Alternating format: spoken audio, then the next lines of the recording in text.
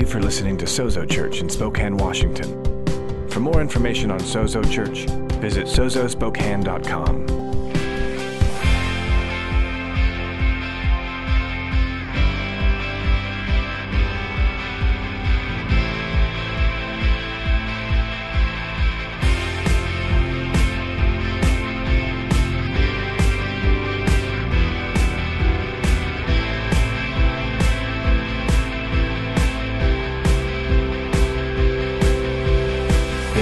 This is Sozo Church. Hey, we're in a series called New. We're looking through chapters 3 and 4 of the book of Colossians. We got through the first two chapters in Colossians from about the beginning of the school year and led us till Christmas. And now we're in the second two chapters, which are going to lead us all the way until Easter. So if you've got a Bible and you want to follow along because you don't trust preachers, you think I'm going to make stuff up and just make up words in there that aren't really in there, which, let's be real, I'm dyslexic. I might do that anyways. But you can go ahead and turn to Colossians chapter 3, verses 9. We're going to read through verse 14. If you don't have a Bible, don't worry about it. We got the Giant Sky Bible, so you can make sure I'm reading the right words there as well. Follow along on that. If you have a glowing rectangle in your pocket, you can probably get a Bible on that too. But for those of us who still believe in these old school printed versions, they make this noise. I like that noise. We're going to go ahead and read this together, and then we're going to jump right in. Colossians chapter 3, starting in verse 9, says this: Do not lie to one another, seeing that you have put off the old self. Everybody say old self. Put off the old self with its practices and have put on the new self. Everybody say new self. The new self, which is being renewed. It is being renewed in knowledge after the image of its creator. Here, therefore, there is no Greek and Jew, circumcised and uncircumcised, barbarian, and I'm going to go with Scythian. Anybody want to argue with me on that one? You can later. I'm going to go with Scythian, just because I am. That's what I'm going to go with. Scythian, slave, free, but Christ is all and in all. Put on then, as God's chosen ones, we're going to come back to that, holy and beloved, compassion, kindness, humility, meekness, and patience, bearing with one another, and I love that he says if one has a complaint against another, as if one has another, not when, if, forgive each other, he says. As the Lord has forgiven you, so also you must forgive. And above all these, put on love, which binds everything together in perfect harmony. I'm going to read that last verse again because it's just so good. And you guys were so soaking in how good it was, you forgot to say amen at that verse. Okay, so I'm going to read it one more time. Give you another chance. It's okay. We'll edit it out. It's fine. And above all these, put on love, which binds everything together in perfect harmony. All right, you're doing better. Holy Spirit, we thank you for your word, and we thank you that you call us. Lord, you call us to yourself. You call us to one another. You call us to be reconciled to you. And so, God, we come this morning excited to be with you, excited to encounter you, excited to hear what it is that you have to say to us.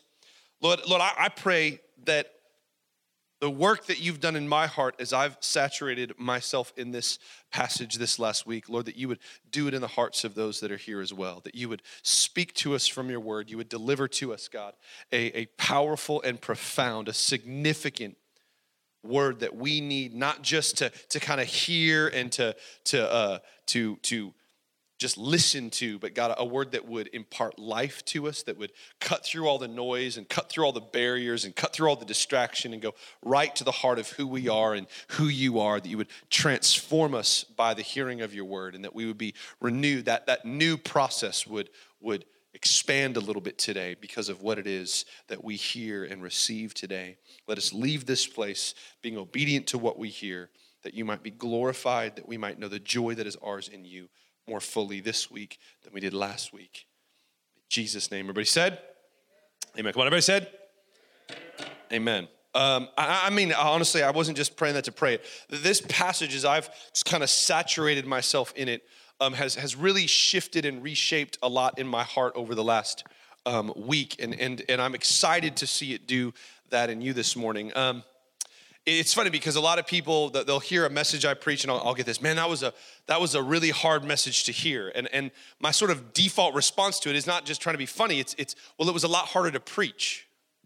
And that is because I have to saturate myself in these things for the week leading up to when you get to hear about it.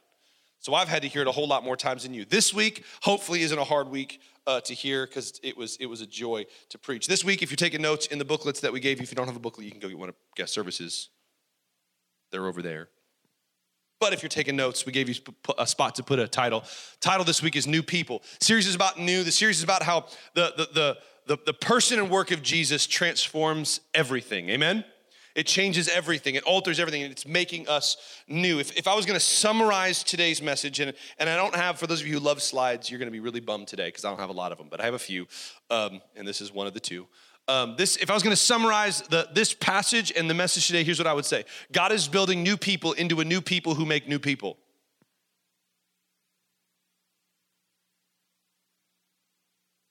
Clear as mud. God is building new people into a new people who make new people. That's what this passage, I believe, is all about. It's this process of us becoming new people who are built together as a new people who then reach people who are made into new people. You following along with me? Are you awake this morning?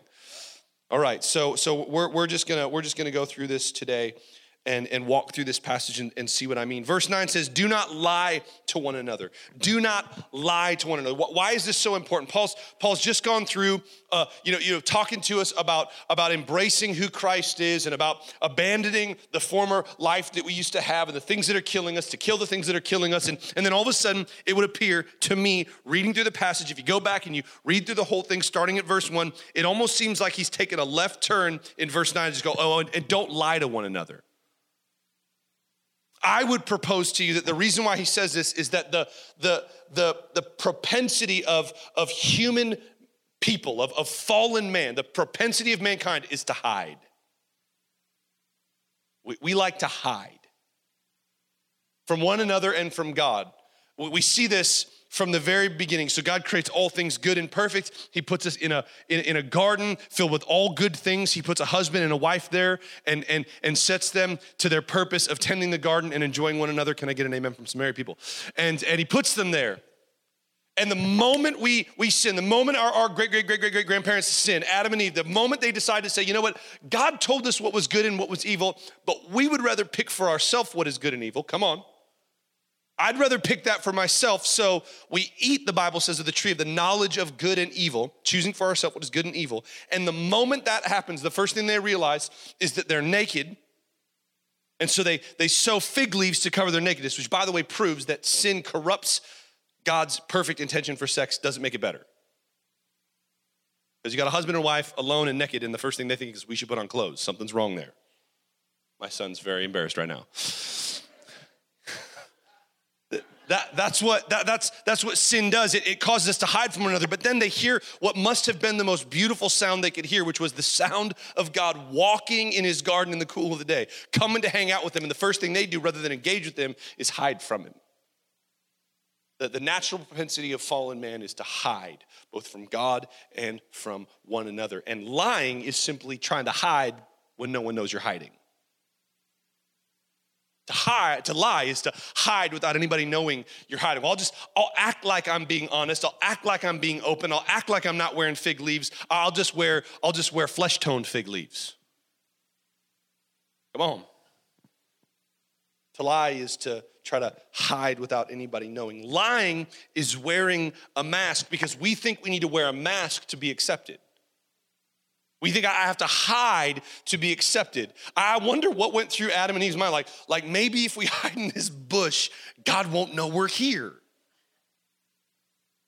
He made the bush. Like he knows everything. But we hide and think that somehow we're going to get away with it. And the gospel is a call back into relationship, both with God, we hear that a lot, but also with one another. It's reversing the curse of the fall. It's saying, yes, you restored back into right relationship with God, but also we are called back into right relationship with one another, where we don't have to wear masks. Come on, this church is a church shaped by the gospel, amen? Therefore, this should be a mask-free zone, where you don't have to feel like you gotta put on a mask to try to make yourself appear better than you really are. You gotta kind of fake it till you make it. That's not the message of the gospel. The gospel says you do not require a mask to be accepted. You can come in, come on, as the old song said, just as you are. Any kids went to Baptist church when they were a kid? Come on, heard it every Sunday. Come just as you are. It's true, though. See, in contrast to this idea that the fall gives us that we have to wear masks, is Jesus, who never asks us to be something we're not. He never calls us to say we're something we're not. Say, well, what do you mean? He says, confess your sin. That just means agree with God about your sin. They say the first step to getting help is admitting you have a problem. I think that's some of what's going on here, but I think a better reality of it is this. If I hand you a map, come on, and tell you to get somewhere, but you don't know where you are, you're not gonna get there. Right? That's why we all love GPS. It's not just because it tells us any place in the world, it's because it tells us where we are and how to get there from where we are. Confession is about admitting where you are so you can get to where you need to go. Confession is us agreeing with reality. A confession of our current reality is not a condemnation, come on, but a liberation. It's admitting where we are so that we can get to where God's called us to be. And because of the finished work of Jesus, we don't need to hide from God and we don't need to lie to each other. Well, somebody needs to hear that this morning. Because of the finished and final work of Jesus, we don't need to hide from God and we don't need to lie to each other. That's a good place to say amen. See, Christianity is not about hiding. We say this a lot. It's not about hiding. It's about home. It's not about hiding. It's about home. It's about finding your home first and foremost in Jesus, where he's my home. What do I mean by home? Let's define it. We mean peace, we mean place, and we mean purpose. I find all of that in Jesus. I don't find that anywhere else. I find my peace. I don't have to strive for it. I don't have to work for it. I don't have to earn it. Come on, because we're going to get to this. You can't earn it, by the way. You can't earn it. So we need to come to peace, come to rest, come to stability in him. From that place of stability, we find our place. He said in the Gospels, if I leave you, I go to prepare a place for you. It's in finding our place that we find out who we really are. My kids all have a room in my house. It's my house, but it's their room. And it's their room. It's filled with their stuff. When Jesus has prepared a place for us, knowing us better than we know ourselves, and he puts us there, it's for our own discovery so we can know who the heck we are. And then from that place, come on, we find our purpose. So many people are trying to do this backwards. Well, if I work hard enough, then maybe I can know who I am. And if I know who I am, I can be at peace. And how's that working for you? It doesn't work for you. That's a broken system. The right way is to be at peace first. Come on, receive peace from him. From that place of peace, I know who I am. From knowing who I am, I know what I'm called to do. Are you with me? Are you with me this morning? All right. Christianity is not about hiding, it's about home. Verses 9 and 10. So he goes on here to talk about the old nature and the new nature, the old self and the new self. He says, put off the old self with its practices and put on the new self, which is being renewed. So the new is being renewed. So old, catch this please, old is about practice. New is about process. Old is about practice. New is about process. Practice, I love this, I looked it up. Practice is a repeated performance. Practice is a repeated performance. The old you is just a repeated performance you learned from somebody else. It's repeated. You do it over and over and over and over and over again, but it's just a performance. See, we think, well, I can't let go of this. It's who I am. No, it's not. That's just a repeated performance you've learned to do over the years. Once again, let's Dr. Phil that for a second. How's that working for you? How's that working out? It's just a repeated performance we've learned to do. Some of us, that means it's a repeated sin cycle that we've learned to do. We've thought this would fulfill us. We thought this would satisfy us. We thought it would do good. When it didn't, we thought, well, we just need to do it more. We just need to have better. We just need to expand that the experience will satisfy. And the reality is the experience never satisfied. For some of us, it was sin that was our regular, repeated performance. That was our practice of the old self. For some of us, it was religious. We grew up in church and it was this is the way you do it. This, right? It's the line. You walk the line. It's the straight line. You do the line. None of this. If you're this, learn this. So your repeated performance was I'll just keep doing the thing, and I'll just, it's what you do. And Paul here is saying, look, you've got to abandon the old practice, the repeated performance. Well, if the old is about a repeated performance, the new is a process. And the process is about progressive transformation. It says it is being renewed. It is being renewed. It is being renewed. See, some of us, we're worried because, we're not as new as we would like to be. But the problem with new is that it's always new. Can I put it to you this way? The new you is new compared to the old you. And that was really deep for some. You're like, wow.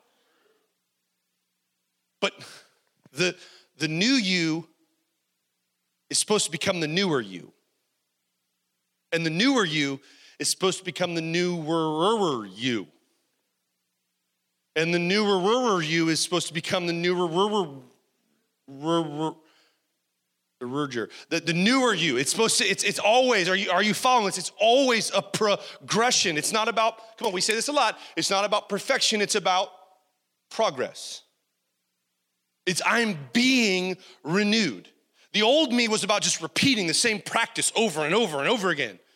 So much so, come on, some of you believe what you practice. You practiced it for so long. The performance you did and repeated so many times, you've actually believed it yourself. You've done such a good job of performing, you believe it. But the reality is the new you is being ever transformed. It's taking off the old and putting on the new. But the problem is we believe this is transactional rather than transformational. We think, well, me putting off the old qualifies me for putting on the new. No, he qualifies you to put on the new. I believe Paul here is separating two things that happen simultaneously so that we understand it better. The putting off of the old happens as we put on the new. It's one thing that's happening together. Don't fall into the thought that says, well, if I take off the old, then he'll help me put on the new. I love you, it doesn't work. We're called to put on the new. As we put on the new, the old comes off, amen? So how does this process happen?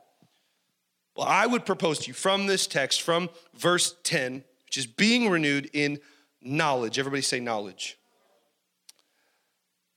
We are renewed not through the passing of time, but through intimacy. We are renewed not through the passing of time, but through intimacy. This is why you can have somebody who's walked with the Lord for 30 years and not be as renewed as somebody who might have only walked with the Lord for 30 minutes. This is why some of us were far more renewed after 30 minutes of walking with the Lord than we are after 30 years of walking with the Lord, because intimacy has diminished. You say, you're saying intimacy, it said knowledge. The word in Greek knowledge comes from actually a Hebrew word that means to know. Do a little PG-13, it's marital intimacy is what he's talking about. Mary and Joseph did not know one another until after Jesus was born. It's that kind of intimacy that he's talking about here. Growth does not happen when you feel, Growth does not happen when you fill your head with statistics, but rather when the reality of who he is floods your mind so fully that it wins your heart. Growth does not happen when you fill your head with statistics, but rather when the reality of who he is so floods your mind that it wins your heart. I'm not against learning. I don't know if y'all haven't figured that out yet. Like, I love study. I love learning. But the goal is not to just fill our heads with truth and knowledge and statistics about God,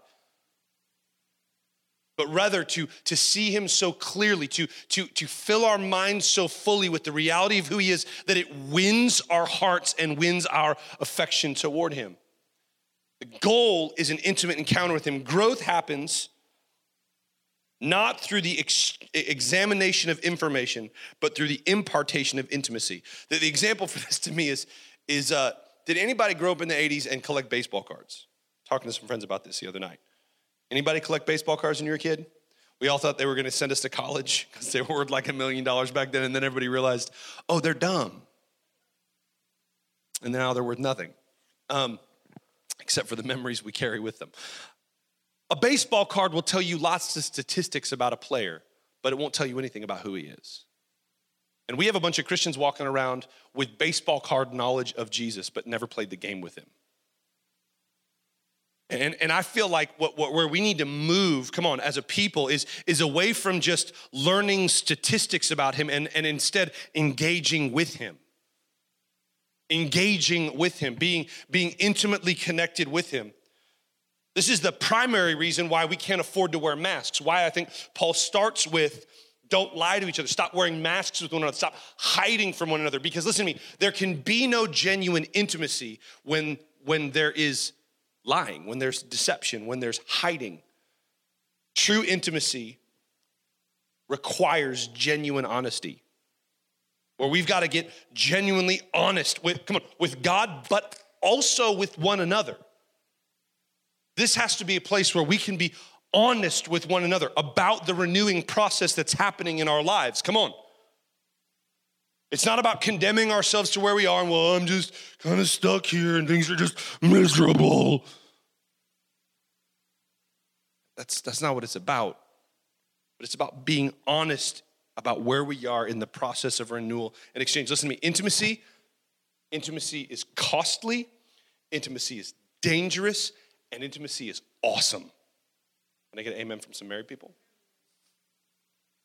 It's costly. It'll cost you. It'll cost you time. It'll cost you your reputation. It'll cost you friends. You'll start getting honest with people, and people who are wearing masks don't like to be around people who aren't wearing masks because it challenges you with the mask that you wear. You'll get around honest people. If you're a mask wearer, you get around honest people, their face moves and yours doesn't.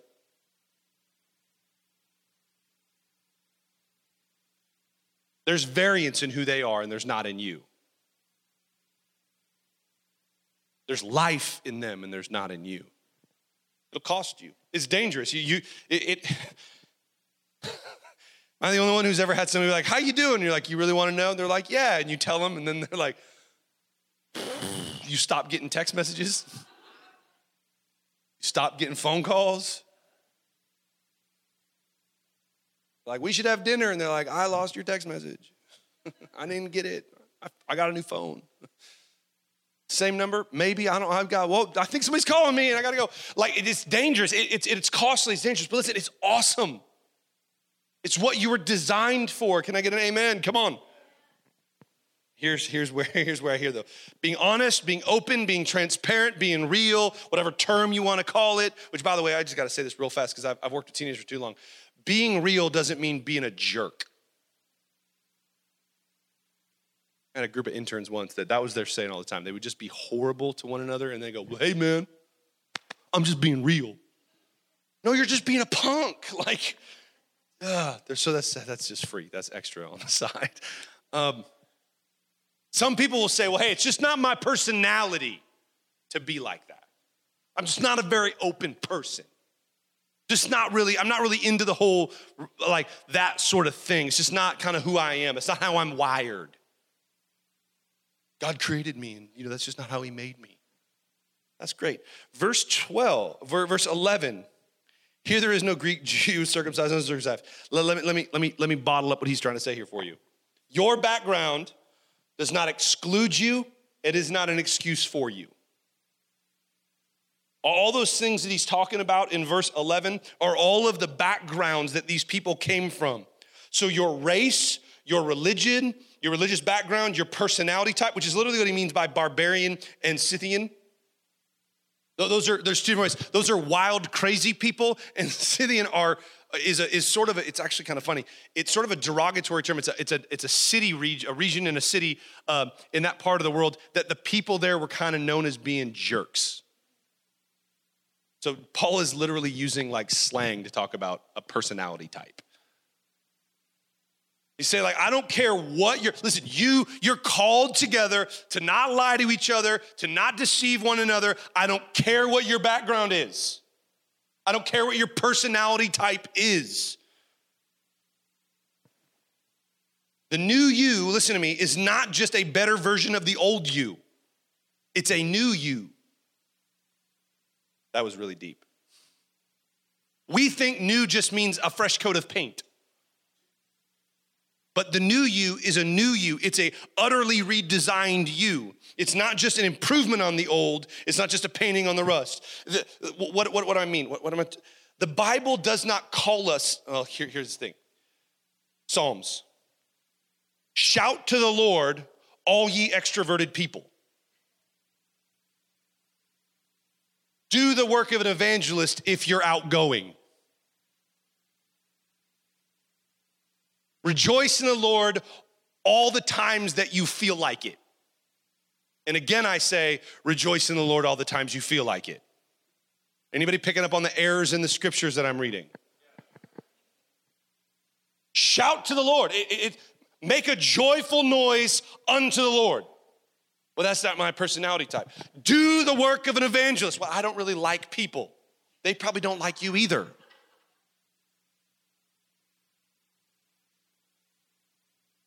Rejoice in the Lord always. Many of you who've hung around the church for a while might know this, but some of you might not. The song we sang, It Is Well, it's an old hymn. It was written by a guy who had lost his entire family trying to pursue the purposes of God in his life. Because, the safest place to be is the center of God's will. He lost his whole family. They died in a shipwreck, and when he was traveling back across that same ocean, when the captain had told him, hey, we're about at the place where the last ship went down, is when he penned that song, It Is Well With My Soul. See, our call has nothing to do with our background. It has nothing to do with your emotional state at the time. People say, people tell me all the time, like, you really have a passion for worship. No, I have a passion for Jesus and doing what he's called me to do. Worship is just one of the ways that he's given us to do that. Are you hearing me? Our background has nothing to do with it. But let me turn this a little bit in a different way. Where you come from, somebody needs to hear this morning. Where you come from has nothing to do with where God can take you. Where you come from has nothing to do with where God can take you. His eternal purpose for you is not limited by your earthly performance for him. His eternal purpose that he is working out in the temporal world in which we live is not limited by your earthly performance for him. What God does has nothing to do with what he has. He saved the world with a baby. One of the ways that I see this in the Gospels, I absolutely love this. So let's see how well I do with numbers right now.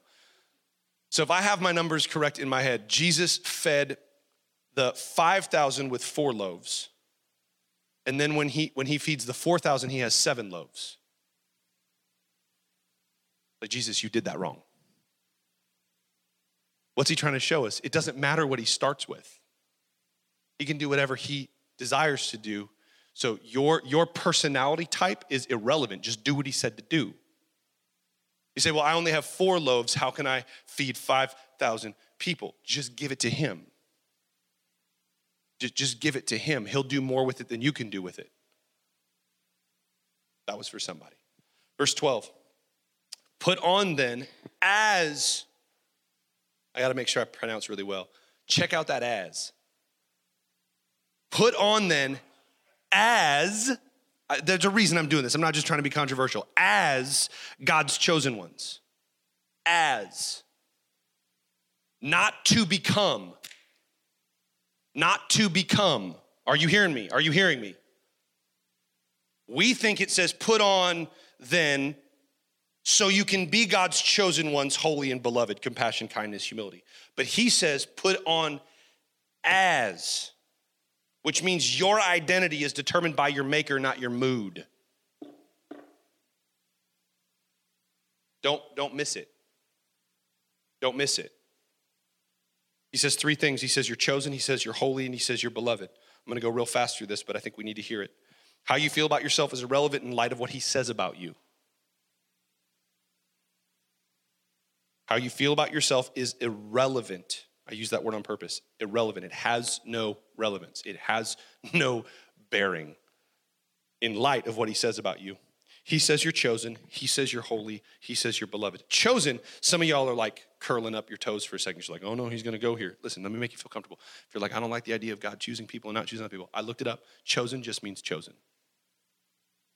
So if you're offended by the fact that God chose you, don't worry. He did. He still chose you, even if you're offended by the fact that he chose you.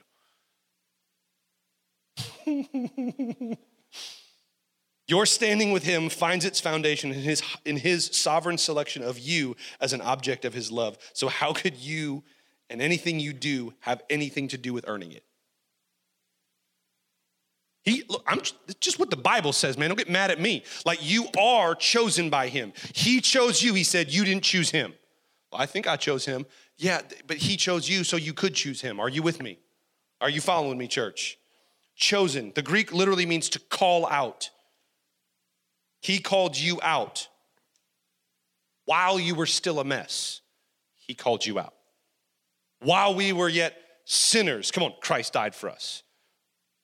As chosen ones, are you following me? Are you with me? Are we together on this morning? As chosen ones, so we're chosen. And then he says, holy. That means holiness is not about performance, but proximity. Prove it. Okay, I don't have a lot of time to go here, but you asked. So 1 Peter 1, 14 through 16. Peter here pretty much says the same thing Paul says, and it's not going to go up on the screen because I just thought of this.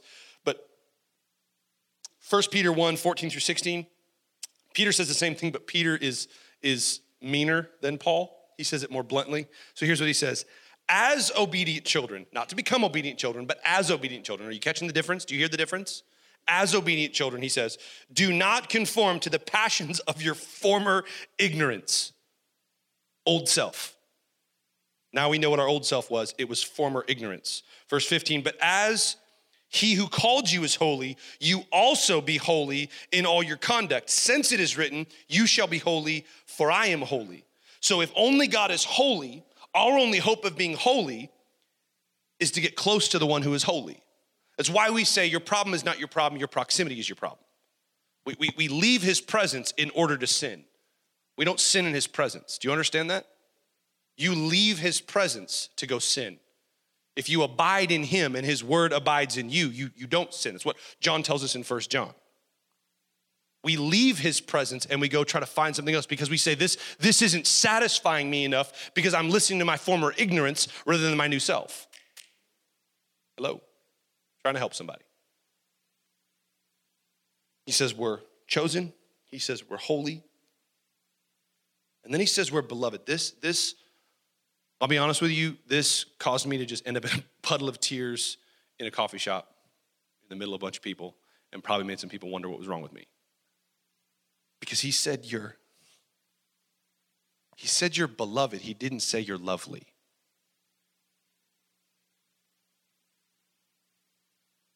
He said you're beloved. He didn't say you're lovely.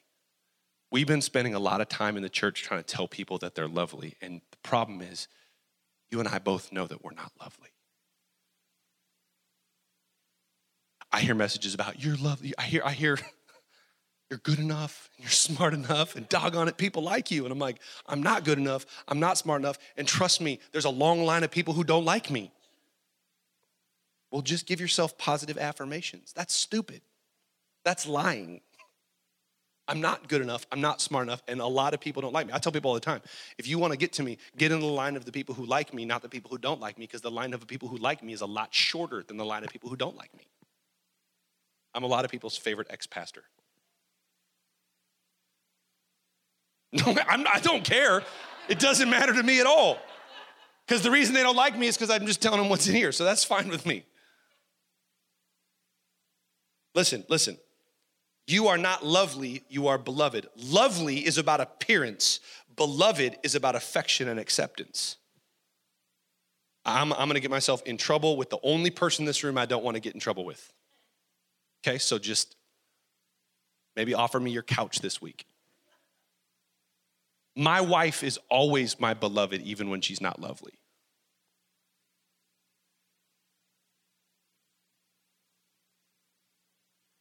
See, beloved is not about appearance, it's about acceptance.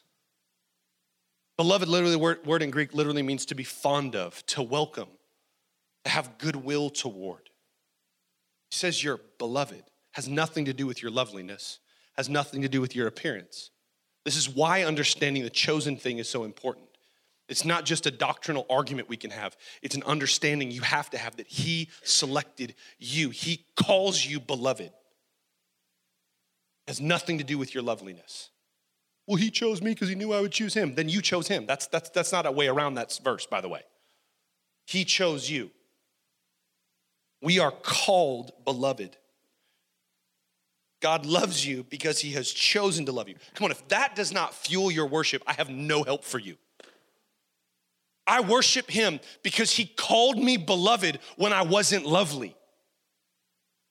He called me beloved when I was in the worst part of my life.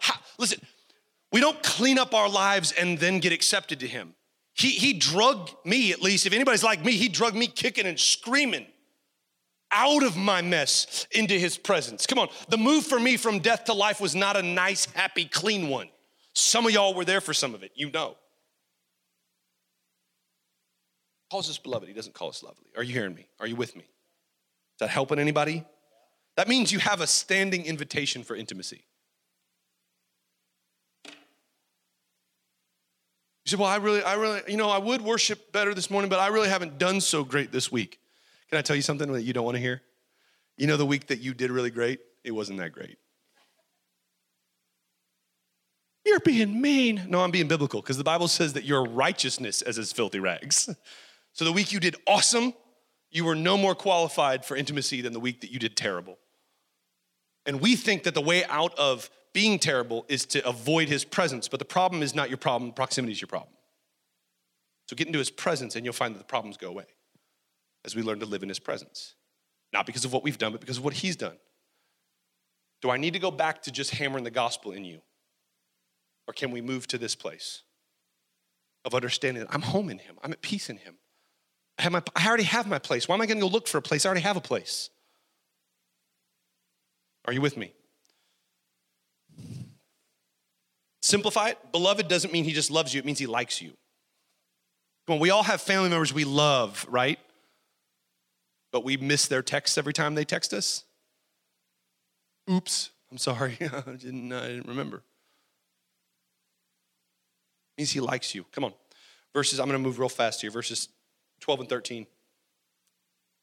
Is put on then humility, kindness. 13, bearing with one another. And if one has a complaint against another, when one has a complaint against another, talk to all your friends about it so that they get on your side. Post a passive-aggressive comment about it on Facebook. Tweet about it from your blocked Twitter account that nobody sees but your friends. No, it says forgive one another. Forgive each other. Forgiving each other. Listen though, as you have been forgiven. See, God is building a new people into a new people who are making a new people. Right? So when we're reconciled to Christ, we're brought into his family. We're not just brought back into reconciliation with him, we're brought back into his family together. Are you with me? You need other people. You were designed for community. God made everything, said it's good. God made everything, said it was good. God saw a dude by himself and went, not good. Made him a wife. Can I get an amen from all the married dudes? Come on. It's not good. He said it's not good for man to be alone. Well, listen, ladies, it's not good for you to be alone either. I pick on the dudes, but come on. I can prove, I did this with our guys at our men's weekend. I can prove to you right now that you need other people.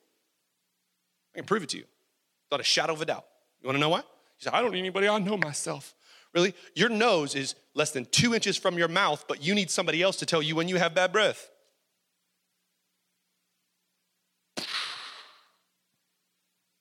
You need somebody who loves you to walk up and go, hey, let's have a piece of gum.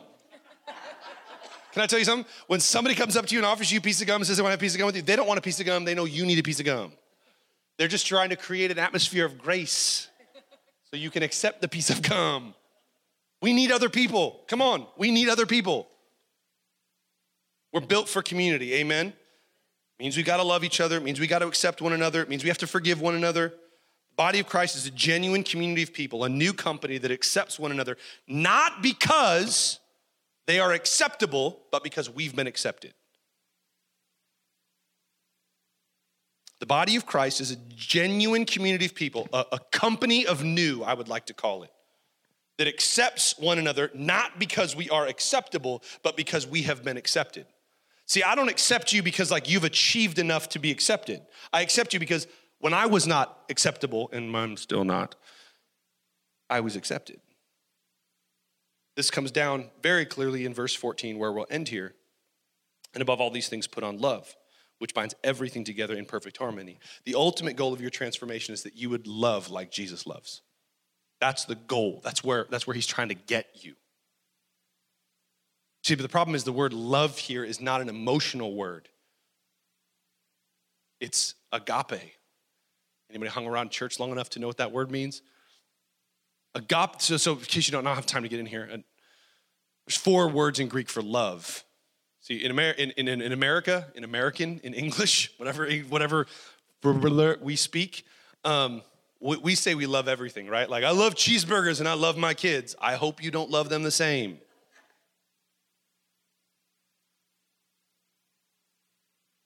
We say, I love this and I love that, and they mean very different. So in Greek, there's actually 4 words that mean different things. And the word that's used here, agape, is I love the way it's translated in the Old King James. Any Old King James lovers in here? I wish I could still just preach out of the Old King James. It's great, because you sound way more smart when you preach out of it. All you gotta do is read it. And I was like, yeah, he's deep. You sound like a prophet, whether you're a prophet or not, when you read out of the King James.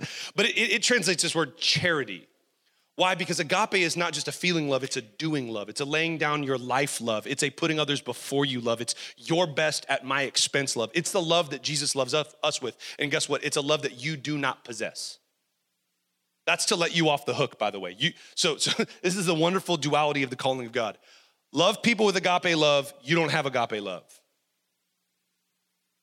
So he gives you agape love. He loves you. This is why I think it's so important for us to understand that we're loved so extravagantly.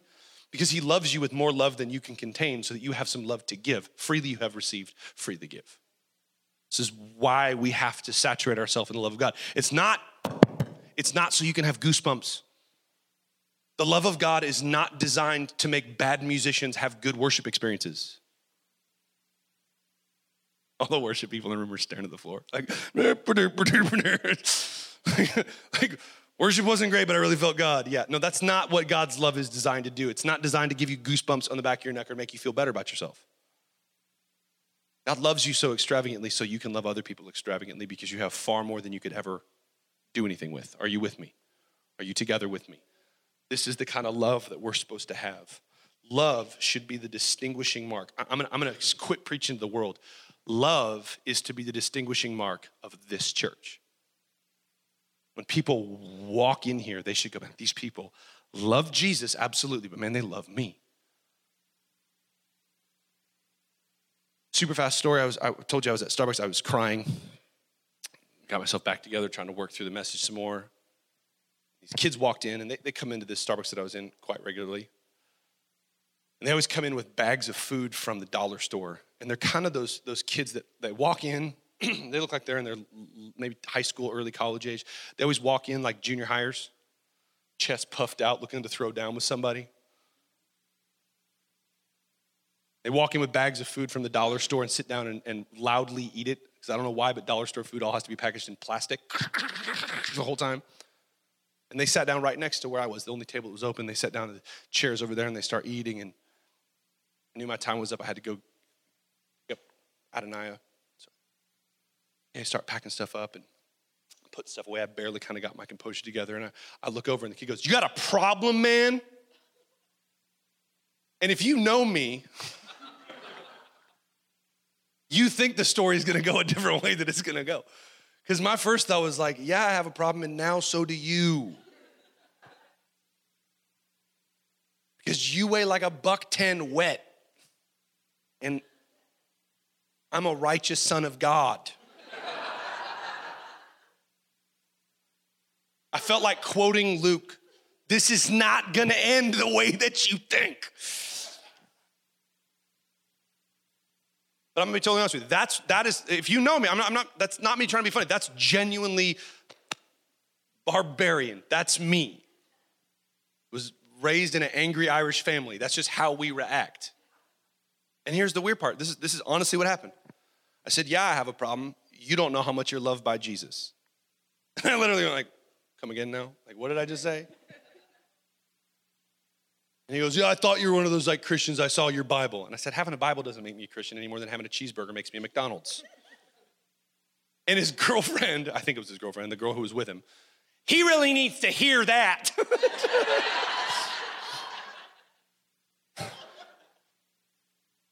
Proceeded to share the gospel with him, and he went, cool, and then got up and like ran out of the coffee shop. Left all of his dollar store food to like just out the door. And I was like, oh, he thinks he can get away. And so I packed up all of his stuff and went out there and talked to him some more. And you want to know the real story? You want to know the real story? Come here. Come here. It's okay. I'm not going to beat you up here. So he was standing there, and I said, hey, man, I got your food. And he turns around, and he goes to grab it and said, oh, you got to let me pray for you. I'm not trying to be weird. None of this is my personality type. And he goes, okay. So I handed him his food. This was so dumb. Don't do this. I went like this. And I just start praying for him. God, you love this young man, and you have a purpose for him, and he's trying to run from you, and he's trying to do stupid stuff, but you're going to get a hold of him, and you love him more than he knows you love him, and just show him that today. Amen. And I let go of his face, and he goes, thanks. You can sit back down. I have no idea why I did that, except that there's a new me that's beating up the old me. You're supposed to love people. Don't grab him by the face. That was really, please, this is descriptive, not prescriptive, okay?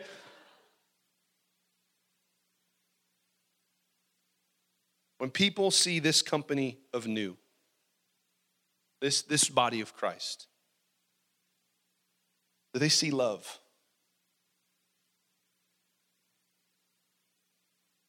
Do they see new? Do they see Jesus? Do they see agape? But here's the deal. This is I want to liberate somebody. You can't give what you don't have. You can't give what you don't have.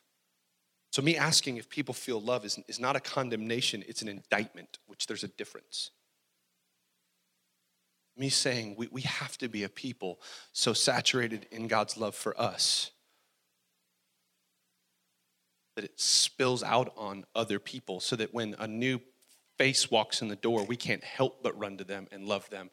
And welcome home quits being a statement on a card and a sticker on a window and becomes the very heartbeat of this house.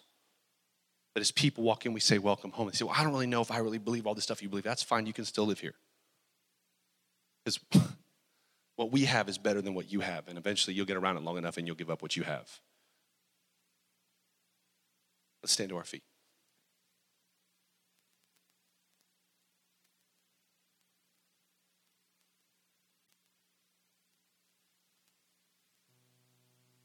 Thanks for letting me grab your face, son.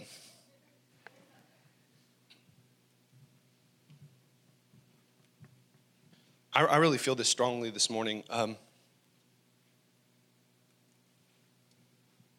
two things I feel like we need to respond to. The first is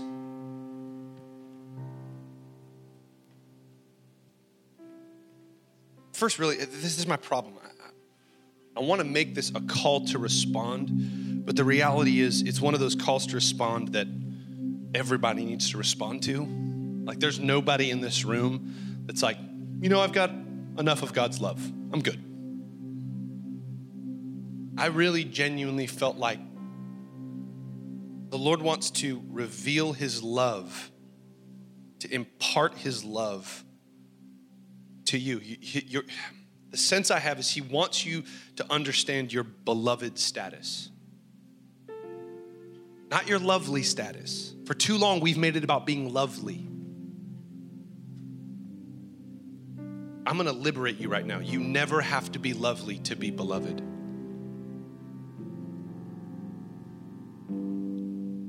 Some of us are willing to be honest and not lie and remember what we looked like when we repented and believed the gospel.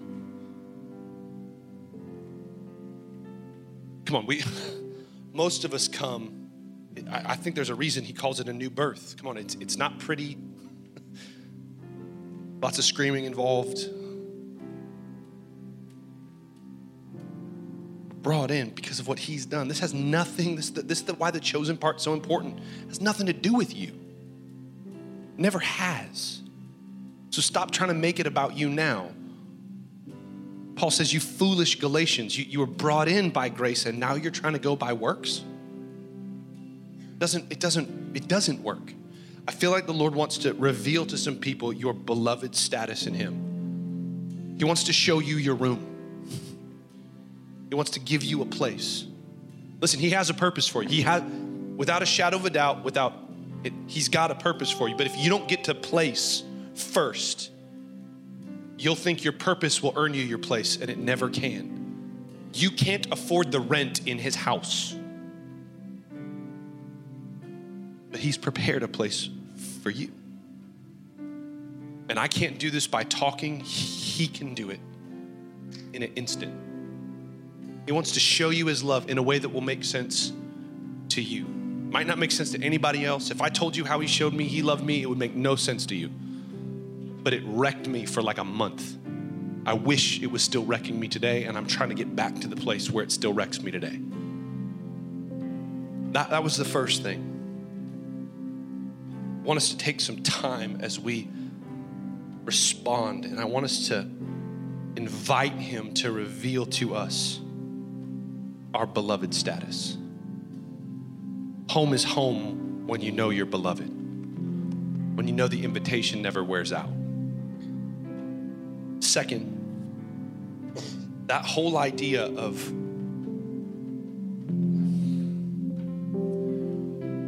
our earthly performance does not qualify or diminish or limit his eternal purpose.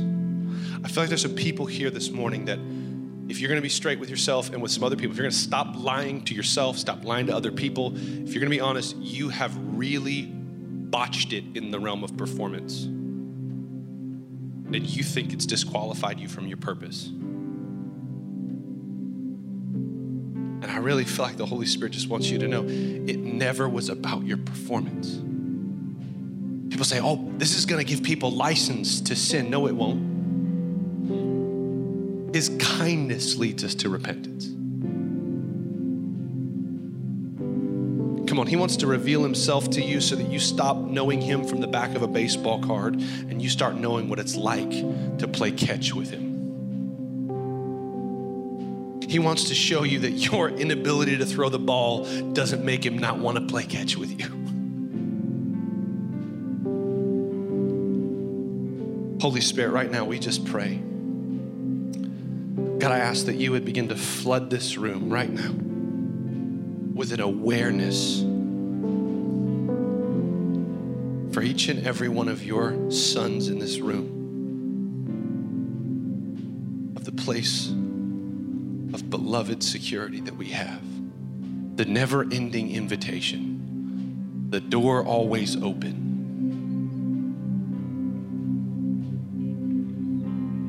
Lord, free us from the lie that says we have to be lovely to be beloved.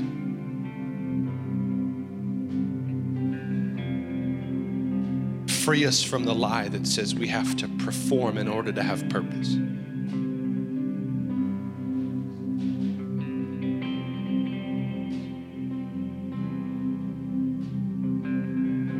Holy Spirit, we just give you a place here right now to begin to reveal that to every heart. Listen, maybe this is new for you because you've never had a relationship with God before. You've never done that confession thing we talked about. That's the pathway in. The pathway into beloved security in him is a door. It's the door of repent. Repentance simply means admitting and abandoning your sinfulness. Admit once and for all you're sinful and then abandon it. And then listen to me, embrace him. Embrace the only one who says you're beloved. If you need to do that this morning, right, what are you waiting for? Just go for it. You gotta wait for somebody to come around and give you words to say. You have the words to say.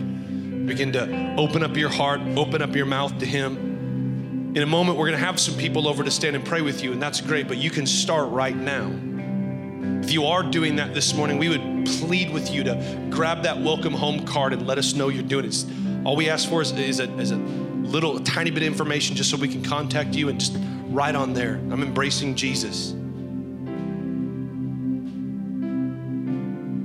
We're gonna move into response now where we'll partake of communion, the reminder of the broken body and the shed blood of Jesus, the bread, his broken body, the cup, his shed blood. These tables, listen, are open to anyone who has placed their faith in Christ. We say they're closed to anyone who is not, because Jesus never asks you to pretend like you're something you're not. And this is a gift given to those who have a relationship with him. So if you have repented, or even if you are right now, these tables are open to you. We also will have some people down in this section. We move it over there to give you some privacy. I would challenge you, if you need, and again, I know this is sort of like a throwing out a net that'll catch all the fish, but if you really feel like, man, I really need an impartation of that awareness of my beloved security in him, I would invite you to go make your way over it. Just let somebody stand and pray with you, because remember, you need other people. Come on, you need other people. Sometimes you just need somebody to put their hand on you and to pray for you and to allow the grace of God to move in your life. And the other side, I felt like if you are here and you would say, man, I've failed, I've botched it this week, and I need to know that there's still grace. I feel like you need to make your way over there as well. So let me pray one more time, and then we're going to respond to the Lord. Holy Spirit, we thank you. We celebrate you. We rejoice that you are a God who calls us beloved even when we're not lovely, who instills us with purpose even when we stink at performing. So God, I just ask that you would move right now. Reveal your love, reveal your grace, restore purpose, restore dignity. Help us stop lying about ourselves. Help us stop hiding, Lord. Be glorified. In Jesus' name. Come on, church, let's respond to the Lord.